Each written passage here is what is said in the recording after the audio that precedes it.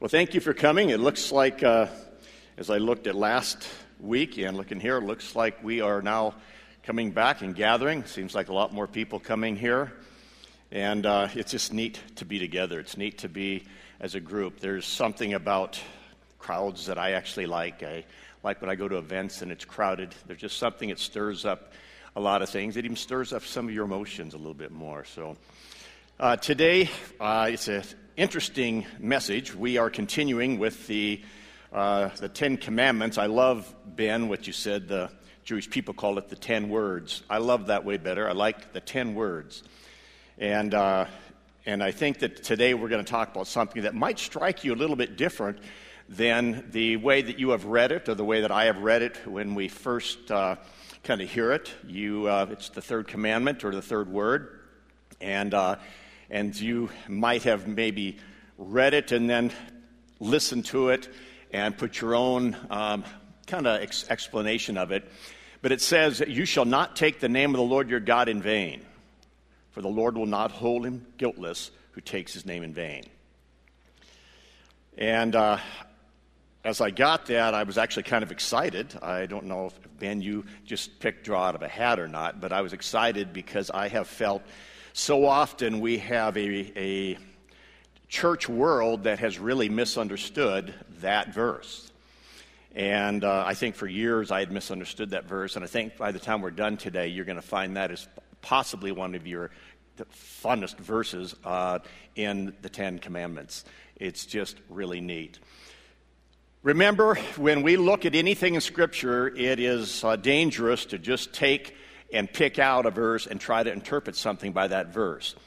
It's always wise that we look at the whole Scripture as one complete story, and that everything then fits into that story. The purpose of this book that was given to us and revealed to us was simply not the letters on the pages here.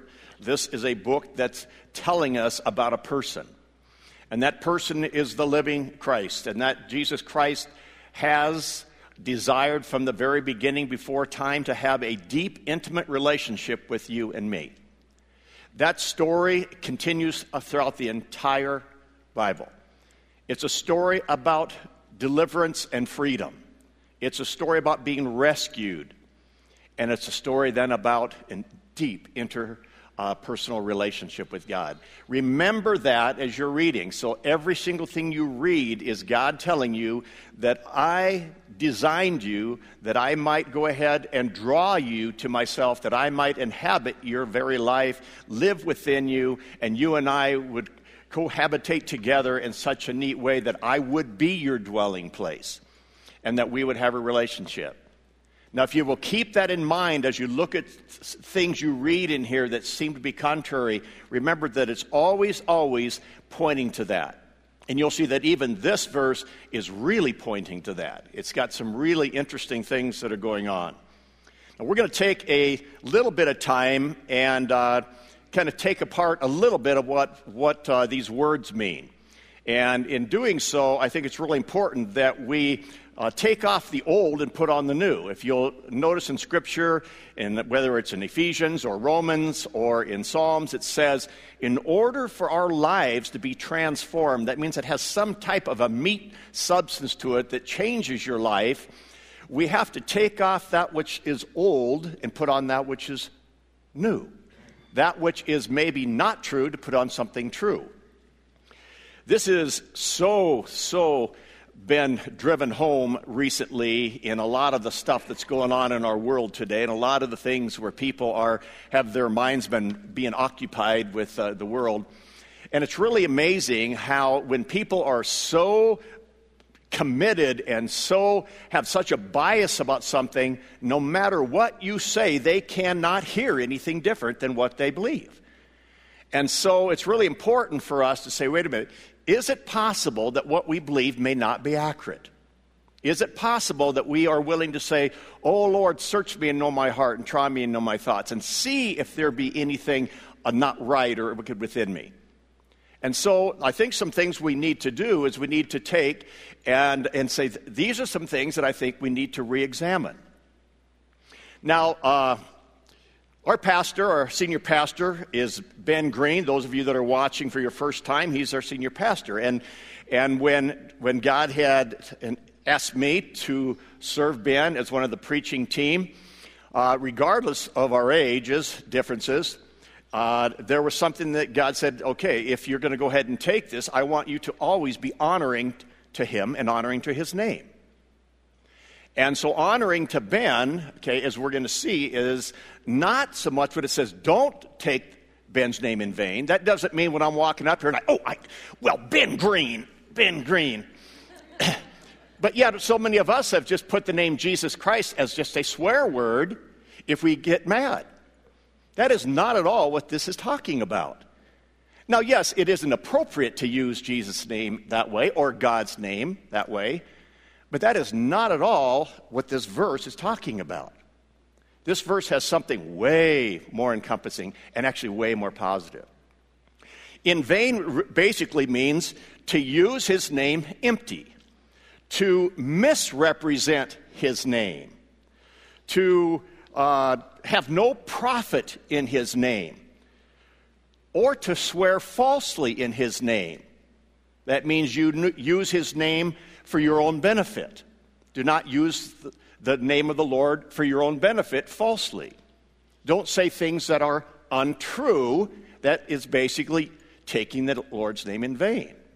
So that's the word in vain. It is, don't let it be empty. Whenever you use basically your life to be representative, represent his name accurately. But in order to do that, we need to look at what does it mean. Do not take the name of the Lord. Okay, that is, if you look in the Hebrew word, that word is way more significant. It's not even talking mostly about speech. It's talking about the way you and I live our life. It's the way that we live daily. I love this quote that I got. It says that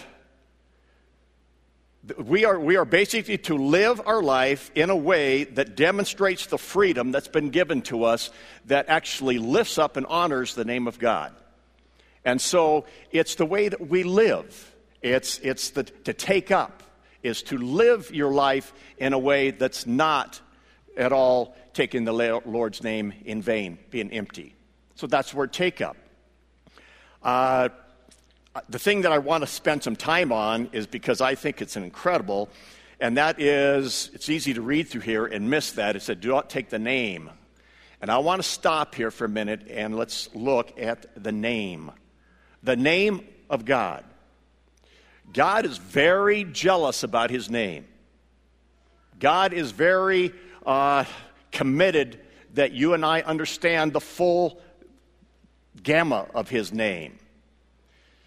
This last week, I've known I've had this message for a long time, but this last week, and especially the last days, there just seems to be that I just got under attack, a lot of spiritual attack. I wasn't really aware that it was spiritual at the time. Somehow you're just ignorant each time. Why in the world would I not think so? But I encourage you as a people that you pray throughout the week for who's ever coming up here, that you would pray a hedge of protection around them. We need you to cover us. We need you to pray so that we can read and not be tormented on that thing. I believe that that's your role to do. Your job is to help protect us, to present to you this word. And I want to encourage you so that we know that, okay, as I'm studying and the attacks are coming, that somehow you have stood before your God and you have prayed a covering protection around us so that we might be able to come up here and present accurately. I do not want to take the name of the Lord in vain up here at the pulpit.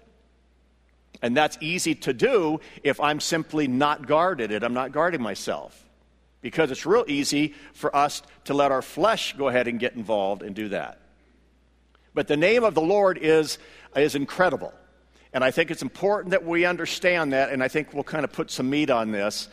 You don't have to look at it now. I think it might be up on the screen, but I think one of the greatest prayers that I look at the Bible, and I loved it so much that I memorized it, because it was when David was getting ready to die, and David had went out and raised all of the funds and all of the money and all of the things to build the temple.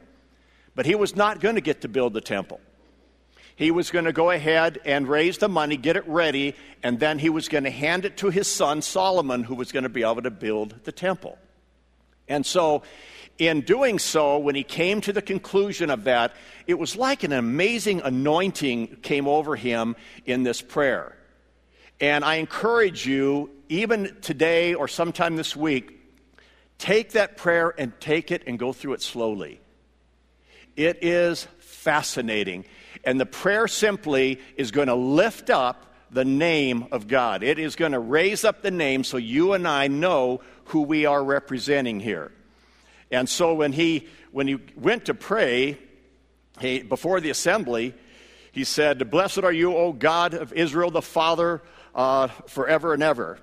And then he says, and the Lord said, "Greatness and power and glory and victory and majesty and everything that you have in the heavens and on the earth is yours.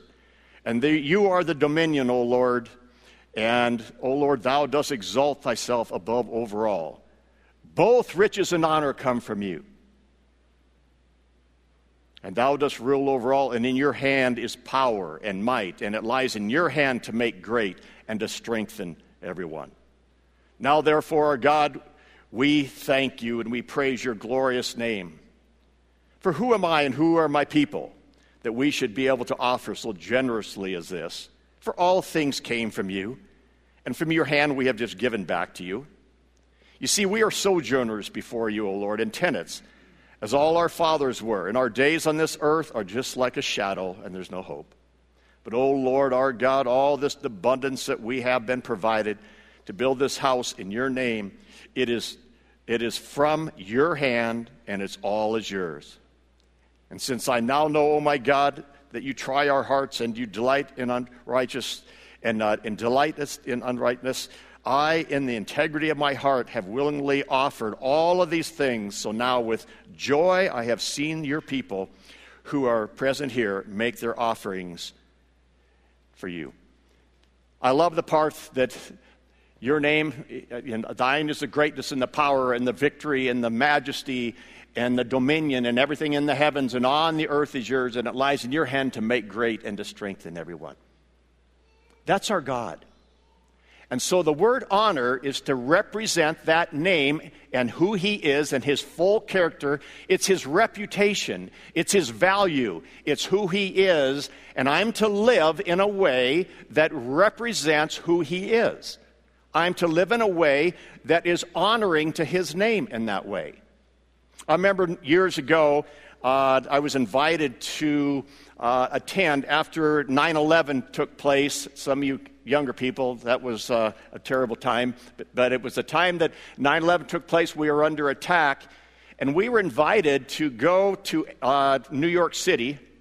And we were going to go ahead and go into the heart of where the pain was and the people that were hit by this and lost loved ones. And so what happened is they took and they gave us a badge, and the badge had around it you'd wear around your neck, and it basically said Billy Graham. Because the Billy Graham Association is what let us get into the doors. We could get into places that nobody else could get into because of wearing the name Billy Graham. But they said, I want you to make sure that when you are here, you are representing Billy Graham. And so live in a manner that represents him accurately, that would not take his name in vain and make it be empty or use it for your own thing or mislead it or in a lying way. So to represent his name was to act in a manner that was honoring to Billy Graham and what God had done through his life. Does that make sense to you?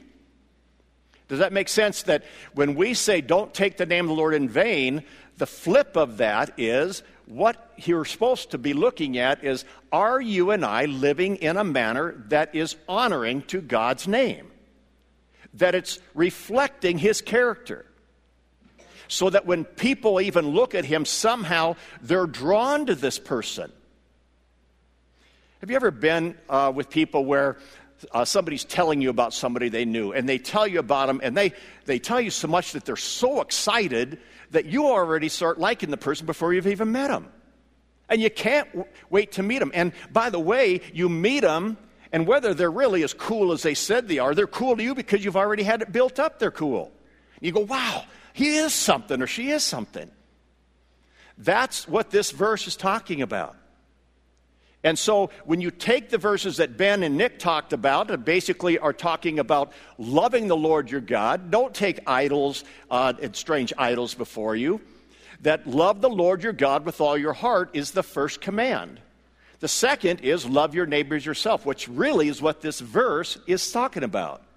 This is a positive thing of, now that you love the Lord your God and you've not gone ahead and take idols before you, but you're going to lay down your life to love him, receive his love and give it out, now live in a manner that's honoring to God by loving one another.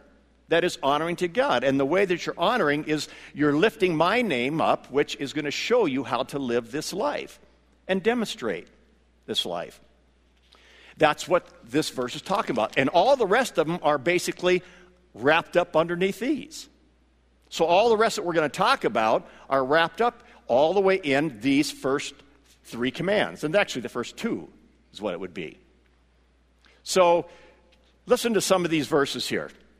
So what we do to take the name and we can kind of make it void and make it non-existent is in Mark 7 it says, and he said to them, well did Isaiah prophesy of you, you hypocrites. For as it is written, these people, they honor me with their lips, but their heart is far from me. In vain do they worship me, teaching as doctrines the commandments of men. You leave the commandment of God, and you hold to the traditions of men. And he said to them, you have fine ways of rejecting the word of God in order to establish your own traditions. Thus you make void, or you make in vain, the word of God by your own traditions that you have handed down, and many such things of these are you doing. I think one of the biggest ways that we can make void the Word of God is that we take and we start adding on to what God's character has been revealed to us. And so we make all these rules, these religious rules, and all these different things that we lay on other people, and we lay those traditions on them in spite of what the Word of God says. And he says, and many such things as you're doing. And when you do that, you make void the Word of God. You're all familiar with Galatians chapter 2, where it says, I have been crucified with Christ, nevertheless I live, but no longer I that live, but the life of Christ that lives within me. And as he says that, he goes on later and says, don't make void the cross. Don't make void the Word of God. Do not nullify the Word of God, okay, by your own works, pretty much. And that's another way that we make void the Word of God. We make it in vain, is we think we can somehow work our way into this, and so we make our own little rules, and everybody in here has their own little ideas of what is right and wrong, and we make little kind of pacts with ourselves that these are wrong, and we lift our noses up at people that aren't keeping those. And then the ones that keep them, we buddy up with. That is using the name of the Lord in vain. So that says, do not use the name of the Lord in vain. So I'm going to kind of break this down to you. Remember the whole. Jesus says that no one owe no one anything except to love each other, and the one who loves another has fulfilled the whole law. For the commandments, you shall not commit murder, you shall not murder, you shall not steal, you shall not covet, and any other commandments are summed up in this word: you shall love your neighbor as yourself. Love does no wrong to your neighbor, therefore love is the fulfilling of the law. Tom's still in here, or did he leave? Oh, you're up there. I did not ask him permission to share this, but I was really moved the last time he was here. And those of you that if you did not hear what he said, I think Tom was making an open confession to the people of his church and the people that were listening. As Nick, I think, talked about idols, and Tom realized that God had revealed in his life that he had had an idol, and his idol was in his view of his political standing, and it got so much that it distracted him. And it distracted him so much that I believe the Holy Spirit came and moved on him and brought a conviction. Now, what that would be like is Tom was taking the name of the Lord in vain. Does that make sense? And Tom would agree to that. But I say this to honor Tom's name. I was moved by the fact that when God revealed that to him, he did not just let it pass. He let it go ahead and transform his life, and he made a turn, and he repented from that, and then made public the fact that he had sinned and what God had done in his life. And when he did, he magnified the name of Jesus, that God is a forgiving God and a holy God, and therefore he says, I'm going to serve this God. That was honoring the name of the Lord. So you saw a complete thing that happens every day in all of our lives. Nobody in here has kept this third commandment. Do not take the name of the Lord in vain. We all do. But those of you that will go ahead and be still and say, God, speak to me. How in the world have I been dishonoring to your name? How have I used your name empty? How have I not trusted in your name so that I've taken your name in vain?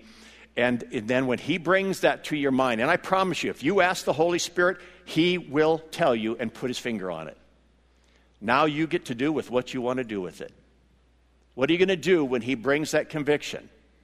If you go to shame and condemnation, you're back nullifying the grace of God and saying he died uselessly on the cross. But if you'll go ahead and say, God, thank you for identifying it. Thank you that I can recognize that. I recognize, God, that I've been that way in the way that I've handled money. I look at that and I see that that's the way that I've handled your name and wearing your name on me when I'm driving my car and people don't drive the way I think they ought to drive. Or at an athletic event, and especially if that athlete is your daughter or son, or towards the coach. Okay. Or I've done that way in our political world. And so we went ahead, and if I was to look at all the words and the things that I have said about your children, I said, God, I have used your name in vain. This is not to condemn you. It's to basically show you there is a different way. And there is a different way that actually leads to life. It says it leads to life. And that is the very fullness of experiencing God. And so what can we do? And how can we begin to walk through this? And how can we begin to see how we can make a transformation so that we can be fulfilling that? Number one, this is a sad news for you. You cannot do this. You can give it your best shot, and you will miserably fail. God says you cannot fulfill this unless you abide in the vine, because nobody can bear any fruit unless they abide in the vine. When I first started studying it, I began to go ahead and try, and I don't know why, but I tend to go back under my flesh and try, I'm going to do this. I'm just going to be honoring, be kind to everybody and polite to everybody, and I did it for a good hour. You can't do it. I want you to hear this. Jesus Christ is the only one that kept the third commandment. Everything he did, he said, was honoring to his Father.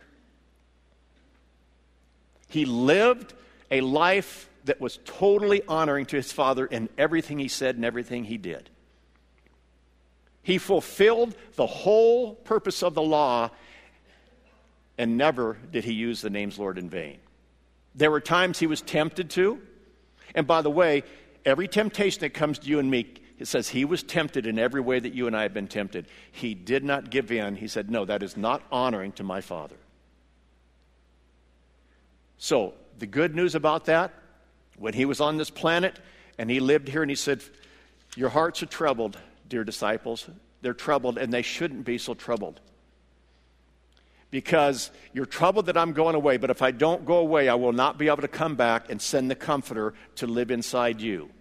In the same way that the Father lived inside me, that I did only that which was honoring to the Father, I now am going to go ahead and leave and send the Comforter, and I will come and be in you in the same way the Father was in me, so that you can therefore fulfill the commandment, because I will lay it on your heart. And so now it takes on a different look. I don't go around trying not to use the names Lord in vain.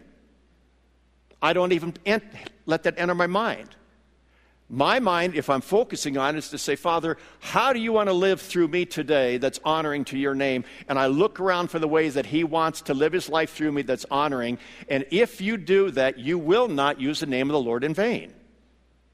Do not commit adultery. I don't go around all day trying not to commit adultery. If I'm going to go ahead and let the life of Christ live in me, I can say, Father, this day, I might have blown it yesterday, but this day I want to be a vessel for you to live your life through me by the power of the Holy Spirit to show me and demonstrate how can I love the wife that you gave me. And in doing that, I will not commit adultery. Does that make sense? I don't even have to go through all the 100 lists that you're supposed to be as a husband, because I'll fail at some of them. But if I go ahead and say, God, this was the design. If I live in a way that's honoring to you and not taking your name in vain as a husband, then I will be honoring and loving to my wife. He says, thou shalt not steal. I don't go around trying not to steal. I go ahead and say, okay, how do you want to live your life through me and by the resources that you have given me? Because everything comes from your right hand and it's basically given to the left. Who am I to boast that I have anything that did not come from you? So therefore, God, let me look today at where you want to flow through my life and see those in need that I might be able to share that which you've given me to those people. If I do that, I will not steal. Is that making any sense to you guys? If we just take these 10 commandments and try to not do them, number one, you will fail, you will not keep them, and you'll have missed the whole purpose of the 10 commandments. Let me conclude with this, the purpose. The purpose of this.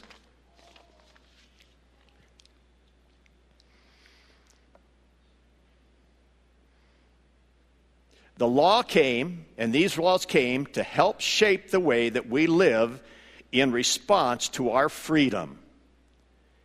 And so the law also came that we might be shut up to our own behavior and our own sin and become totally dependent upon Jesus Christ as your source of life that will lead you into an intimate relationship with him.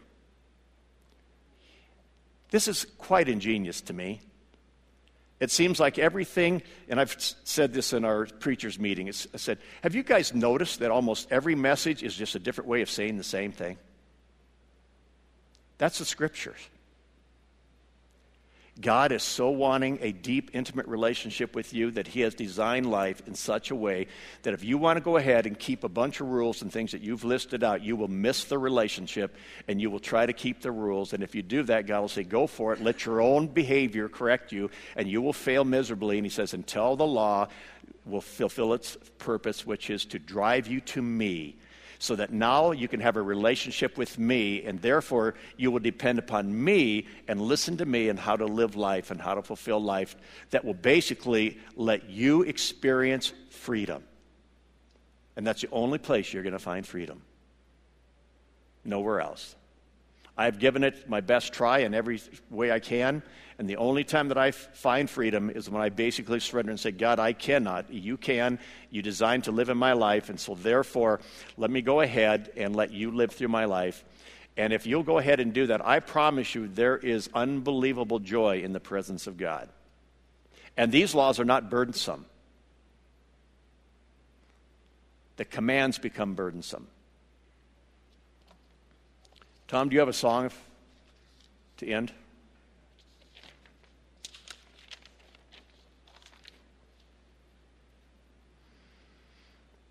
Let me pray for you while they come up.